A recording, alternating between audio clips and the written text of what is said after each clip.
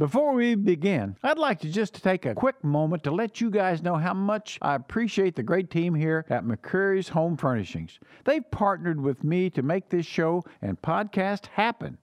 McCreary's is unlike any furniture store in Sacramento. Not only do they carry the best furniture in town, they're also family owned and operated for 3 generations. Did you know that McCreary's also offers complimentary design services? That's right, the same services which could cost you hundreds an hour are offered all complimentary with purchase. I love my furniture from McCreary's, and I know you will too. Now, on to the show. Well, welcome again to the Jerry Reynolds Show here at the beautiful studios at McCreary's of Furniture. And obviously, as we say all the time, if you want the best furniture in Sacramento, this is where you'd come. Not to this studio, but to McCreary's furniture store here on Auburn Boulevard. So that, with that note, got a wonderful guest here, one of the more gifted young TV analysts and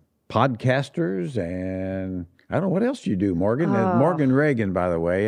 You probably already know who she is, but Morgan Ragan, and we'll get into all of her career situations. Yes, thanks, Jerry. That's sweet of you. Goodness, there's been so many things throughout the years because, in this career field, you have to be able to do everything. So that's why it's funny whenever people do ask, I just say the main thing that I do. And then when they're like, oh, well, what else do you do? That's when then I rattle on.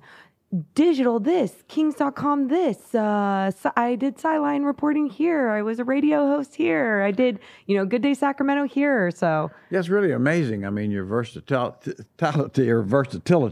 of all the things, of course. But as you said, I mean, something you just have to do in order to stay in the business and create your own niche, so to speak, I think. Yeah. And how crazy is that? I'm sure, just you've seen this business for so long now, and you get to see like, oh, you get to be good at one thing kind of going, growing through the years. And obviously you were great with, you got to do so many other things with coaching and being a GM and then broadcasting. But if you want to be a broadcaster nowadays, it's, okay, well, what can you do on social media? What can you do with writing? What can you do on camera? Even I feel like a lot of these writers that I've known around the Sacramento Kings now, they're like, they used to only just write columns, articles, whatever it may be. And now they're like, our company's forcing us to do podcasts. Our company's forcing us to do on-camera work. And sometimes they're awkward, but it's great because they're learning something new. Yeah, something new, and really how difficult it is too, because sometimes you don't really realize how difficult someone else's job is till you get in their shoes a little while and walk down that road, I think. That's exactly it. And that's what I've even realized with all this. It's like, oh, that wasn't as easy as I thought it was going to be. Oh, the amount of prep and homework that goes into this is why that job, why someone gets paid that money and why that's a full-time gig, even though it's once every 2 weeks that they're doing something sometimes. So the thing I'd like to kind of get into a little bit, because I know your background's unique, because you were an outstanding player, basketball in particular. Thanks. And now, what high school did you go to, and when did this stardom start occurring? Yes, the stardom. So my parents moved to Granite Bay before, and that's kind of Granite Bay, Roseville area. And it was before Granite Bay High School was even built. We lived in a small house where I shared a room with my sister. And I remember we had a little hoop outside, like it just came with the house. I think it was cricket and everything. And started just taking a ball and playing out there. And then my dad's like, oh, you like this? Then here, let's get in a rec league. Got in a rec league. And then once Granite Bay High School was built, went to Granite Bay High School, played there. And just being honest, they never had a good women's program. Right. Almost ever. But something great happened. All 4 years I played on varsity. My sophomore year, we were the first and still the only women's basketball team to win the SFL title. And so I know, that's great. Yeah. I know it was a really cool accomplishment for the program. But then after that, nothing more. And so I had to go into AAU because obviously if you're going to play at this high school, like you're not going to be seen. And I wanted to be seen. I wanted to explore what kind of scholarship options I could produce out of this talent that I had. And so, so then I played a lot of AAU basketball in the area as well. Now, what was your position? I was a point guard and shooting guard. I think this is so funny talking about my game right now and being like, so I think I was a really good shooter, but the way that I could see the floor, I was a quarterback. And that's what I enjoyed most. And even now when I look at the game of basketball, I enjoy a solid point guard. And that's not on the stat sheet all the time. Absolutely. Yeah. That's there's no stat for leadership, getting people in the right places, things of that nature, but that's the job too. Right. And even sometimes people go, well, that's assists. And it's like, no, that's not even. I mean, the way that you are being a floor manager and telling your teammates where to go and you're seeing them and it goes from your beautiful pass to which then goes into the assisted pass to the basket.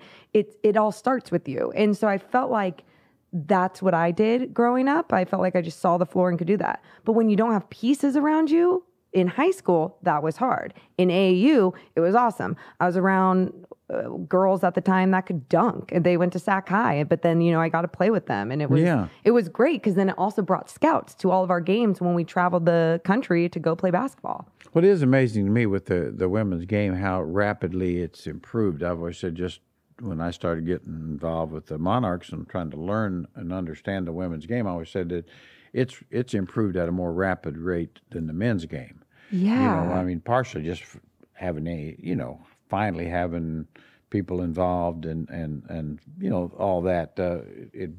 You're getting, when I first started watching it, very seldom did you see a girl really with a hard drive pull off the dribble with the jump shot. Totally. It wasn't as explosive, right? No. Now it's it is, and you're seeing the athleticism and the physicality of it. Yes. To where the women's game is becoming more physical. Yes. And, as the talent.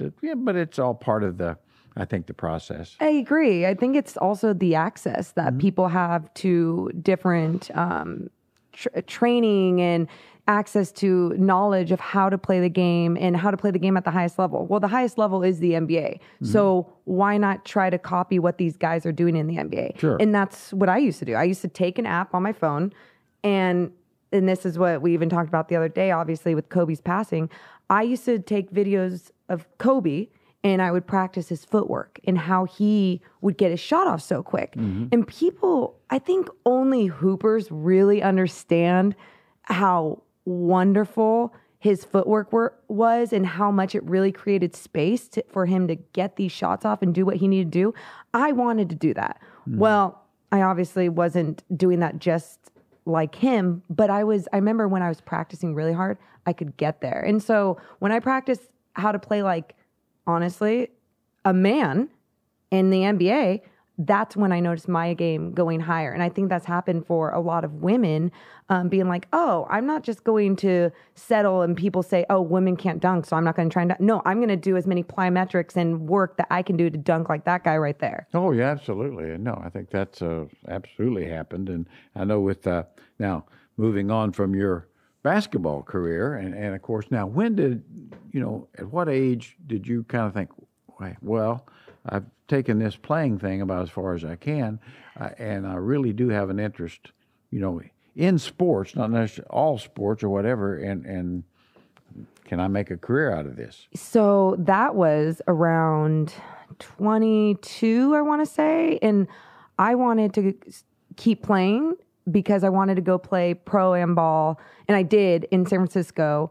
And I was like, if I can go overseas, then I can become, a semi-pro player and get into broadcasting. That was how my mindset went because I didn't know anybody that was in broadcasting. I didn't know how any other ways. I only knew basketball. I only knew sports. So how was I going to do this? So once my body gave up and my shoulder just came dislocating out of my socket every second, and I was like, okay. Yeah, that's not good. No. Yeah, I don't think you can play if you don't have a left hand anymore, right? No. So that's when I started interning with News 10. I went back to school because you had to be enrolled in a class. So I took a journalism class, and I went back to school to get into broadcasting. Now, in high school, though, I was part of a broadcasting program since I was 13, 14 years old because I knew I wanted to do TV, but I knew I wanted to do sports as I got older. That's great they had the program there to really... So lucky. Yeah. I mean, Granite Bay High School, you know, obviously a school with a lot of money growing up, and having that access to a studio, and I'm reading off a teleprompter and doing a daily bulletin. Like, I was like, this makes me feel all the feels. And you feel like, the other thing I loved about it though, you felt like everyone was a teammate, the person behind the camera, the person doing the lights, the person doing the audio. Yeah. And they are. And I think that's where I felt like I was still in a sport. So that's why I wanted to continue that after I was done doing a sport. So I did that, and then started interning for News 10. And I was like, I'm going to get into sports broadcasting. I always say, though, that's a great point you made on the team aspect of it, because I've always said over the years with the Kings, people would say, well, it's really tough. How do you keep interest? The team's not very good. So, yeah, but I said, our team, the broadcast team, and that's really who you start identifying with, when you're traveling with them all the time, and really have so our team is really good. Yeah. And we have great chemistry. So that makes all the difference now, and there, over the years, there's been, I think, maybe one, maybe two guys that, didn't quite fit, just like any. They don't buy in. Yeah, just like any kind of team on the court, that sort of thing. And how funny is that, though, after a game? And this is what's so fun, too, because now that I do color for the NBA G League, color analyst, which, once again, for people who don't know, that's what Jerry was doing at a much higher level. But when you have a good game as a color analyst, like, you call just this awesome broadcast, even if your team loses, but you called it, you didn't call it like a homer. You called it for both teams. So even if the other team is, throwing it down, they have these amazing highlights, and you're just having some great calls. How good you feel like you won a game sometimes? It does certainly take away a good bit of the pain. I mean, when you've had and like you make a good point. I've always said I'm a homer. I'll never deny that. But I really love basketball. So when the Kings are playing bad, and Grant and I are doing the game, I could appreciate the other team. Yeah. If they're playing great. Yeah. And and if you're seeing terrific players playing at a high level, it's like, if you can't appreciate greatness, and I mean, in other words, I always say that's what I appreciate the most, is competitive greatness, guys who really, are putting it out there every night. And right. And so, I say it's easy to find something kind of good even in a bad game, I think. And I think that's where the enjoyment is. For me, it's like, hey, the ball goes up. Hey, it's basketball. I love it. And so, as a homer, I hope the Kings are playing good so I can extol their outstanding play. But if not, well, there's no reason I can't be fair to the other team. Right. And try to, and I think maybe which it took me a while to get there, to be fair to the officials. Because early on it was like, spend way too much time. Well, that call, blah, blah, blah, blah. They got an impossible job. And I always say, if players are allowed to, really one of my bugs, the NBA needs to get on top of this, where players think they've got to comment on every call and argue about it. It's like, wait a minute, how many officials run up to a player after they missed a layup and say, "Oh, you stupid fool, you missed a layup. What's wrong with you?" Yeah, they ought to be allowed to do that. I know, 100%. Or run over to a coach and, "What kind of substitution was that? That was stupid. Why'd you call a timeout there?" It'd be the same kind of mentality here, and I don't think we. These guys, as far as I'm concerned, they deserve a lot more respect on the court from all the participants. And I think the NBA and the Players Association are making a huge mistake in not getting control of that. I completely agree. Because I remember even at the college level, there's more discipline. You're getting yelled at by a coach being like, you want to go take your time and yell at a referee, you can sit your ass on the bench. Like, excuse me. Yeah, no, you didn't. Yeah. You know? I kind of like, of course, I'm, as you know, older than dirt, but I always remember, the days when you made a foul and you had to raise your hand. Yeah. And that was it. It's like a respect factor. Like, hey, it's me, it's on me. I wouldn't, I'd have no problem with the head coach being able to have a brief chat, or the captain, a designated captain. Yes. Something like that. But to me, it just takes away from the game when you have every call, every player. It totally does. Think they have to have an opinion. Well, it takes away from the game, but think about, again, going back to that team aspect. It takes away from it's deflating when you have one player every single time complaining about the calls. You're like, be better than that. But you're absolutely right, because then there are those calls where you're like, we need to have a voice. We need to tell the official why. At least have an opinion, sure. Yeah, communication. And there are missed calls. I don't any official tell you that, because it's an impossible game to call. Yep. And I've told on TV a few times that my experience at officiating. I officiated in high school some in Indiana. In my last game, me and my partner got a police escort out of town because there were people beating on the. I mean, we were in danger. What'd you do, Jerry? What'd you do? Well, I thought I called a good game, but it wasn't what the home team wanted. And I always said that I know we got 15, 20 miles out of town and found a bar, and like we drank up everything we made officiating. And I said, this makes no sense. Took a shot for every whistle you blew. Yeah. So anyway, but nice.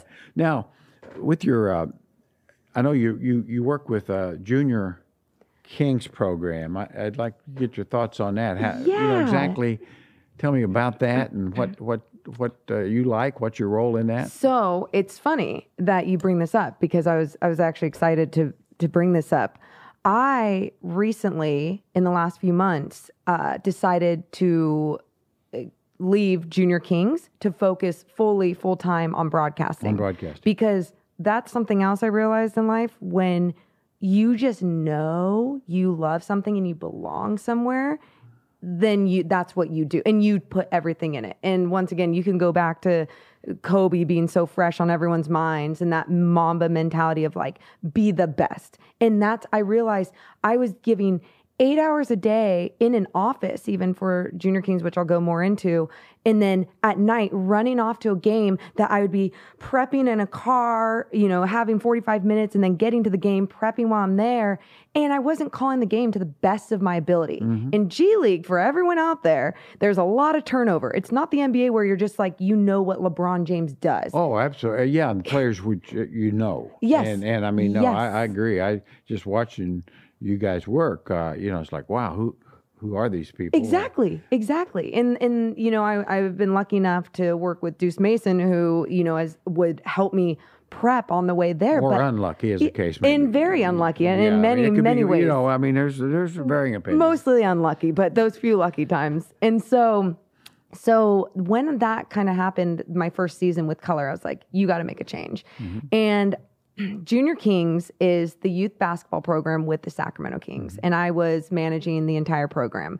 And it was awesome. It was awesome from the standpoint of having a female too, leading these kids. And so many kids, I remember being like, girls don't play basketball. And I'm like, it is 2019 and we still have little boys saying this. Like, what are your parents teaching you? And so I got to teach them. Like, and if they did want to talk smack, I did take a few little 7-year-olds to the hole, because I was like, they got to pay the price. I got to embarrass you in front of your peers. Sorry, parents, but they got to learn.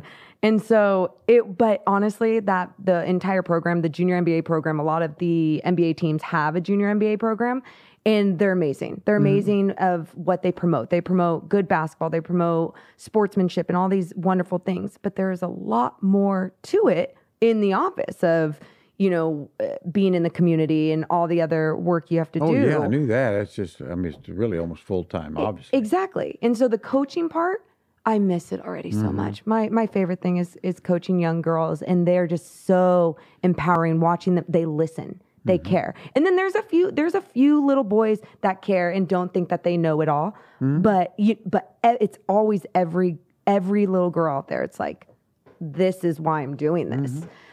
So not doing it has been sad, but also I'm like, okay, well, what are you going to do? You're going to fulfill your dreams to the fullest now. And that's my journey now that I've left Junior Kings. I always thought too. I mean, you mentioned the coaching part. I mean, I think it's something obviously you could do if you chose to do that. I mean, I think that's a natural thing, that obviously your background and probably does even in a lot of ways enhance the ability as an analyst, I think. Absolutely. I mean, I always say that's one thing. I think a lot of times fans, even very knowledgeable fans, don't realize from the coaching standpoint, well, you don't really know what happens in that locker room. Yes. There's things that go on between, in that tunnel and all that that's very different than what you think is going to happen. And some words said that might hurt your little feelings. Right. And you need to, it's an experience that probably everybody needs, maybe a little bit. And that's what's actually really cool about the G League compared to NBA, because I wish I could talk about the Sacramento Kings and talk about what they did in practice, but obviously practice is not open to the media. There's so many, locker room is not open to the media, but the Stockton Kings and the G League, they give you so much access that Deuce and I have been to a practice and coaches are coming over to us and letting us know, hey, we're running this because we're trying to accomplish this, or the big league or the big team, the Sacramento Kings want us to accomplish this zone. And so, we're doing this. And gaining all that knowledge and seeing these guys and even the way that they express when their coaches are talking to them and the amount of respect that's there, you can carry that into the broadcast and be like, oh, these guys buy in with Ty Ellis. There's not a single guy out there that thinks they're too good for this zone defense or whatever it may be. So it really is important, just like you were saying, that coaching aspect too, and being able to see that part and that side. It's kind of interesting to me is how the NBA has changed to where probably when I first came to the league, I mean, pretty much all practices were open. I mean, it's a little bit like the G League to where you really wanted the media there. Yeah. So they would understand and so have some idea what you're trying to do. And if it's not working, at least you were working on it. Yes. That sort of thing. And then really in the last 20 years or so, it's just kind of went away to where it's just such a closed shop, and I think in many ways the league is missing something there. And I wouldn't say that you should have every practice open, but there ought to be a reasonable percentage that are totally open. Yeah, I agree. I mean, it's not nuclear science here. Right. Yeah, Right. I mean, and so I don't know, what you're trying to hide, Yeah, and do you think sometimes that maybe they are trying to hide, like, oh, guys getting yelled at or disciplined, or, they don't want to share some of those things and have guys feel like that they were, looked at a different way at practice. I think sometimes they are just sheltering too much, like not trying to really tell the whole story. And that's a disservice to media and basketball fans, not necessarily even just Kings fans or Lakers fans or whoever. Yeah. Real hoopers. Well, basketball too, yeah, purists. I think it's one of those things now to where, like say years ago, I always remember had a practice and a couple guys got in a fight, fist fight. Okay. Yeah. And the media was saying, well, what do you think? Or should we write about that? I said, well, it happened. It's nothing more. Yeah. Nobody is seriously hurt and they're friends again. Yes. That's, Right. that's a competitive practice that went a little too far. Two guys got, I said, I don't see anything to hide there. Yeah. Just tell the truth. And if you're and let's say you're someone who's looking for clicks and trying to create a narrative and you're going to write this weird story about it, well, that's wrong, number one. But number two, that's going to happen with anything. Even if it happens when they have access of you on the floor or they see you on the bench, you two people talking and getting into it. Like, they're going to create that narrative anyway. So just people need to be strong-minded. And I say that, and that's why now mental health is such a big thing too. It's learn how to deal with something like that in the media if that's told about you. And if you got in that fight, what are you going to do different as a player? Not get in that fight next time. Yeah, and should be man enough to say I was wrong. Yes. I should not have done that. I should not have done that. And we're both guys, whatever. Yeah. Just that.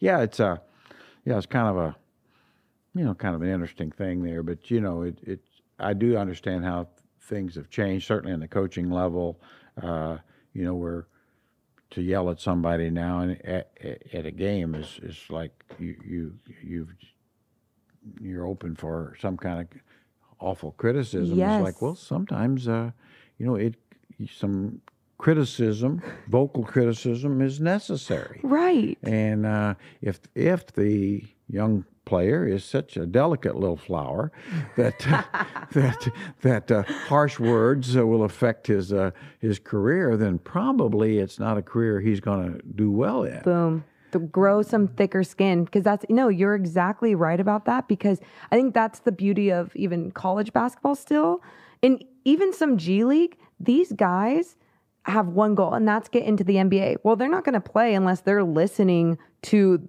their G League coach. Sure. And so there is still discipline. And I even asked this of the Stockton Kings head coach, Ty Ellis, because I remember asking George Karl a long time ago when he was coaching the Kings about making players run. And he was like, we're too old for that at this time. And I'm like, I was shocked because, George Karl is a coach that I'm like, he's a great coach.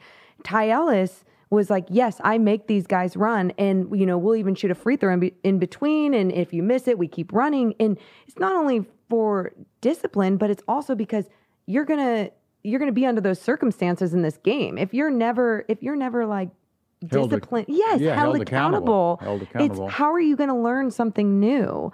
And I think you're exactly right. Watching coaches yell or talk loudly to players when they're doing something wrong, I think if it's done the right way, there's nothing wrong with that. I don't. Well, yeah, you don't want to. I mean, I think belittling someone and embarrassing them, that's a whole different wrong. thing. But really, legitimate criticism to improve the play, Yep.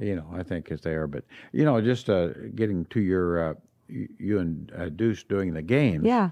So I'd like to know, just for your own experience. Obviously, it's a new role for you, and how's that going? As you get more experience, you see things you can maybe do better, do differently, that sort of thing. Yeah. Well, I think I'd like to start too. I think one of the coolest things has been being just even in this business and coming to all these Sacramento Kings games. It's been really cool because you have been one of the few men that like to sit down and talk basketball with me, and we'll go off to the side and talk basketball. And this is since the beginning of time. This is before we even really knew each other. And that's who you were. And having that gave me confidence into what I'm doing now. So thank you for that. Truly. Well, I'm glad it didn't hurt you anyway. No, it's really helped. And now that I am doing color, it's been nice talking to you even just a little bit about tidbits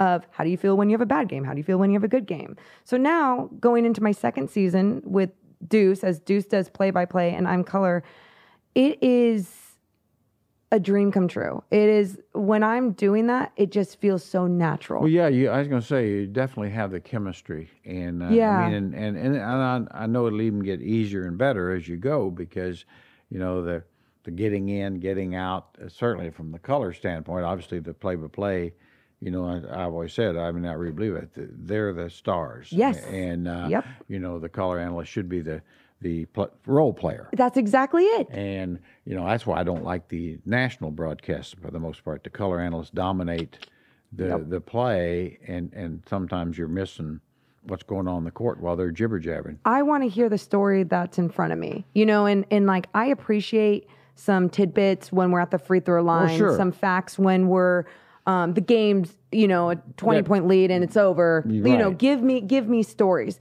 But when the story is right in front of me, paint the picture, and that is the play-by-play voice. And Deuce loves to talk, so it's a perfect role for him. He fills it up, don't he? I mean, Let me tell you. We'll later on we'll get with Deuce and say, got to get Morgan in here a little more. Perfect. Thanks, Jerry. I'm going to need that help. but it is work in progress. I always say, just working with Grant for years, and I thought we're probably into our third or fourth year for, I think we both got comfortable with one another. I think with Grant kind of getting comfortable with my sense of humor or not, because I always said with Grant, as much as I love the guy, I mean, he'd always, when I first started, it's like a 15-foot jump shot, in the first quarter, and the score's 8-10, and he'd go berserk. And I said, well, What are you going to do when it's at the end of the fourth quarter? You know, where do you Head's go? going to explode. Like, what's going to happen? This guy's getting paid millions of dollars to make that shot. Yeah. You know, it really ain't that big a deal. Right.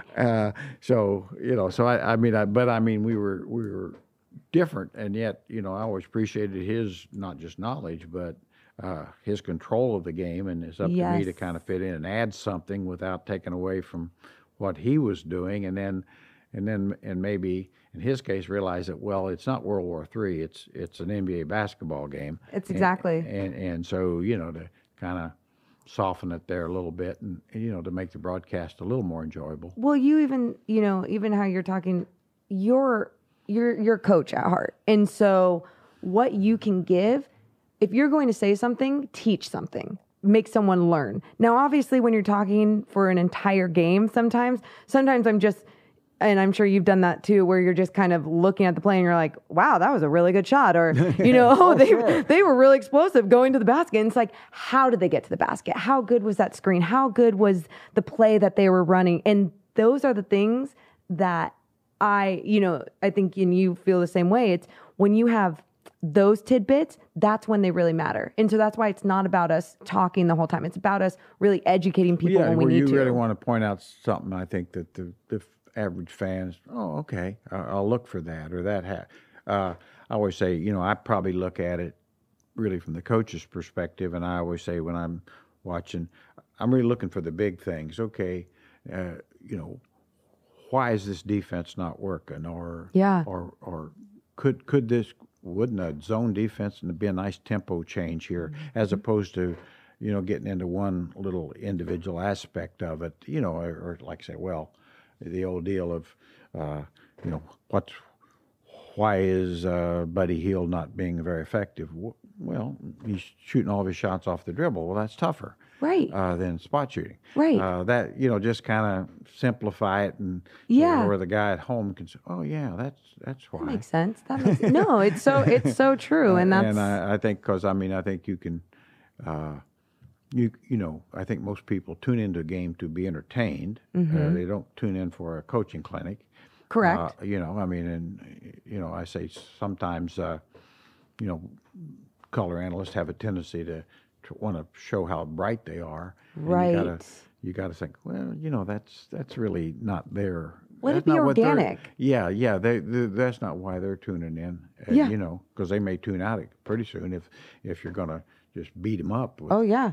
Well, they should have switched there, and that guy, when he steps out there, he's got to do this, and the second guy has to rotate over, and I think, I don't care. And like you were even talking before about like officials, and if the color analyst is like, that's a bad call, because if they're saying every call is a bad call, it's like, you're not a fan. You're, stop right there. Don't just suggest that it's a bad call and give this false information to people at home. I'll tell you, about my second year with Grant, or it might have been, that Grant and I both got a guy, and I think it was justified. He sent us 2 referees' jerseys. He said, if you guys are going to call the game, like if you're going to make all the calls as referees, and here's some jerseys to wear while you're doing it. No. And but honestly, it's one of those things. It's like it was kind of one of those moments, Yeah. It's like, he's got a good point. Yeah. And I mean, that was an but and I told Grant, I said, we really have got to do better on this. And I think now, and I know Grant's great, he basically gives officials every every opportunity, and the benefit of the doubt, more than benefit of doubt, which they deserve. So, I think we tried to do that. And I know, Doug's great that way too. Always. Of course, he was that way as a player. He really focused on his play as opposed to that. But yeah. So, like, on that basis, now, you as a player, how were you with officials? I almost mentioned this earlier when you were talking about players going back and yelling at refs and everything. I didn't talk to refs a lot, but I did give them death glares that they did not deserve. Death glares, huh? Death glare. Like, I got teed up, and I would say very bad words that I would say, I was saying it out loud. I wasn't saying it to you. You can't tee me up. I had the most technicals in the league my freshman year of high school on varsity. It was not good. You know, the reason I brought that up is, somehow, I'll be honest with you, that doesn't surprise me a bit. I mean, I was feisty. Yeah, feisty. I think that's a nice way of putting it. Yeah. And I regret it. I regret it now. Sure. Oh my gosh. If I knew what I obviously know now, I would be so much better of a player, because it's the mental game that took me out of my game, because I thought every official was out to get me, and they knew, players and officials knew exactly how to get me as a head case. Well, I was going to say, I used to go back to the DeMarcus Cousins thing. That's who I was. It's like officials are human, and he basically was so rude and abusive to officials that at some point he did get bad calls. I have no doubt. They're human. Right, and that's part of the game. And it's like, geez, it's politics. It's the same thing in life. Like, if you want to get somewhere in life, you have to build relationships. You have to be kind to people. And so when you get frustrated in those moments, what do? Instead of yelling at your boss or doing something evil, you take a deep breath. And that's what he should have done on the court. That's what I should have done. Sure. That's what a lot of people should do. Well, I say, it's the old thing. If you want to be respected, you have to give respect. Yep. And I think a lot of times people forget that. Oh, yes. And I mean, I understand there's times, but I mean, I look at guys like, like Bogey and in particular, that plays hard and competitive, almost never, never has a harsh word for an official. We'll sidle up to him a little bit. Yeah. That way, You know who does too much already is Luka Doncic. Yes, he definitely. I think he's going to have to kind of tone it down. You're so much better than that. Bit. Yeah, to where you're just not going. You get a lot of calls. You're not going to get them all. No. And no. And he's better, and he will be just this absolute dominant, amazing player in the NBA. But like, if he can, which I have a feeling he will, if he can fix that aspect of his game, there's no stopping him. Yeah, no, I mean, I think it does, wears on teammates at some point. Yep. Wears on even fans. So, a lot of, and I think it's not totally unusual for young players to come in and think they're entitled to every call. I've noticed the improvement with it's slight improvement, Devin Booker, who was just terrible for you. Now, he's still not great, but, it's pretty selective now. Yeah. So anyway. No, it's great to see improvement. And so I know we kind of got to wrap up here, but I mean, your career, obviously, I think, you probably have to say you're probably ahead of schedule for what maybe you thought you would, where you'd be. But I mean, going forward, obviously with the analyst role, and certainly as a female, it's been a lot tougher on you than a male. I mean, it can go so many directions. But I think, looking at Doris Burke on who's terrific, and the niche she's carved out for herself, and everybody just appreciates how good she is. And so I think there are opportunities that didn't used to be there. 100%. And that's something too, just really quick. It was going into the G League. They had sideline reporter, color analyst, and play-by-play open. Guess which one I went for? Because my confidence was low and I was like, oh man, this is always a woman's role. Yeah. Sideline. Yeah. I went for, and they said to me, because they wanted Deuce to do play-by-play, they said, we think you would be great with, well, I was like, yeah, I mean, we do everything together. And I was like, I know the game. Of course I could be a color analyst. They're like, that's what we want you to do. Mm-hmm. And I still, to this day, I'll never sell my self short again, because I am capable of doing so much more. And so many women out there are capable of doing so much more. We just haven't seen it in front of our eyes. We've seen a few, I doors. think too, I mean, I really think which I've always said in the NBA, people, they're so concerned about getting women coaches in about every team now in some role. Yeah. But I said, they're really missing it. And it'd be these, this is in the front office. Yes, you're so right. I mean, it would be a much easier adjustment than, quite honestly, than the coaching sport. Yeah. Because, it's scouting. They know basketball. They don't basketball. So yeah. I always, become a good friend of mine, Ann Myers-Drysdale, who is certainly involved with the Phoenix Suns on several different things. But I said, you could put her running a franchise, she would do terrific. Day one, be no problem. Yeah.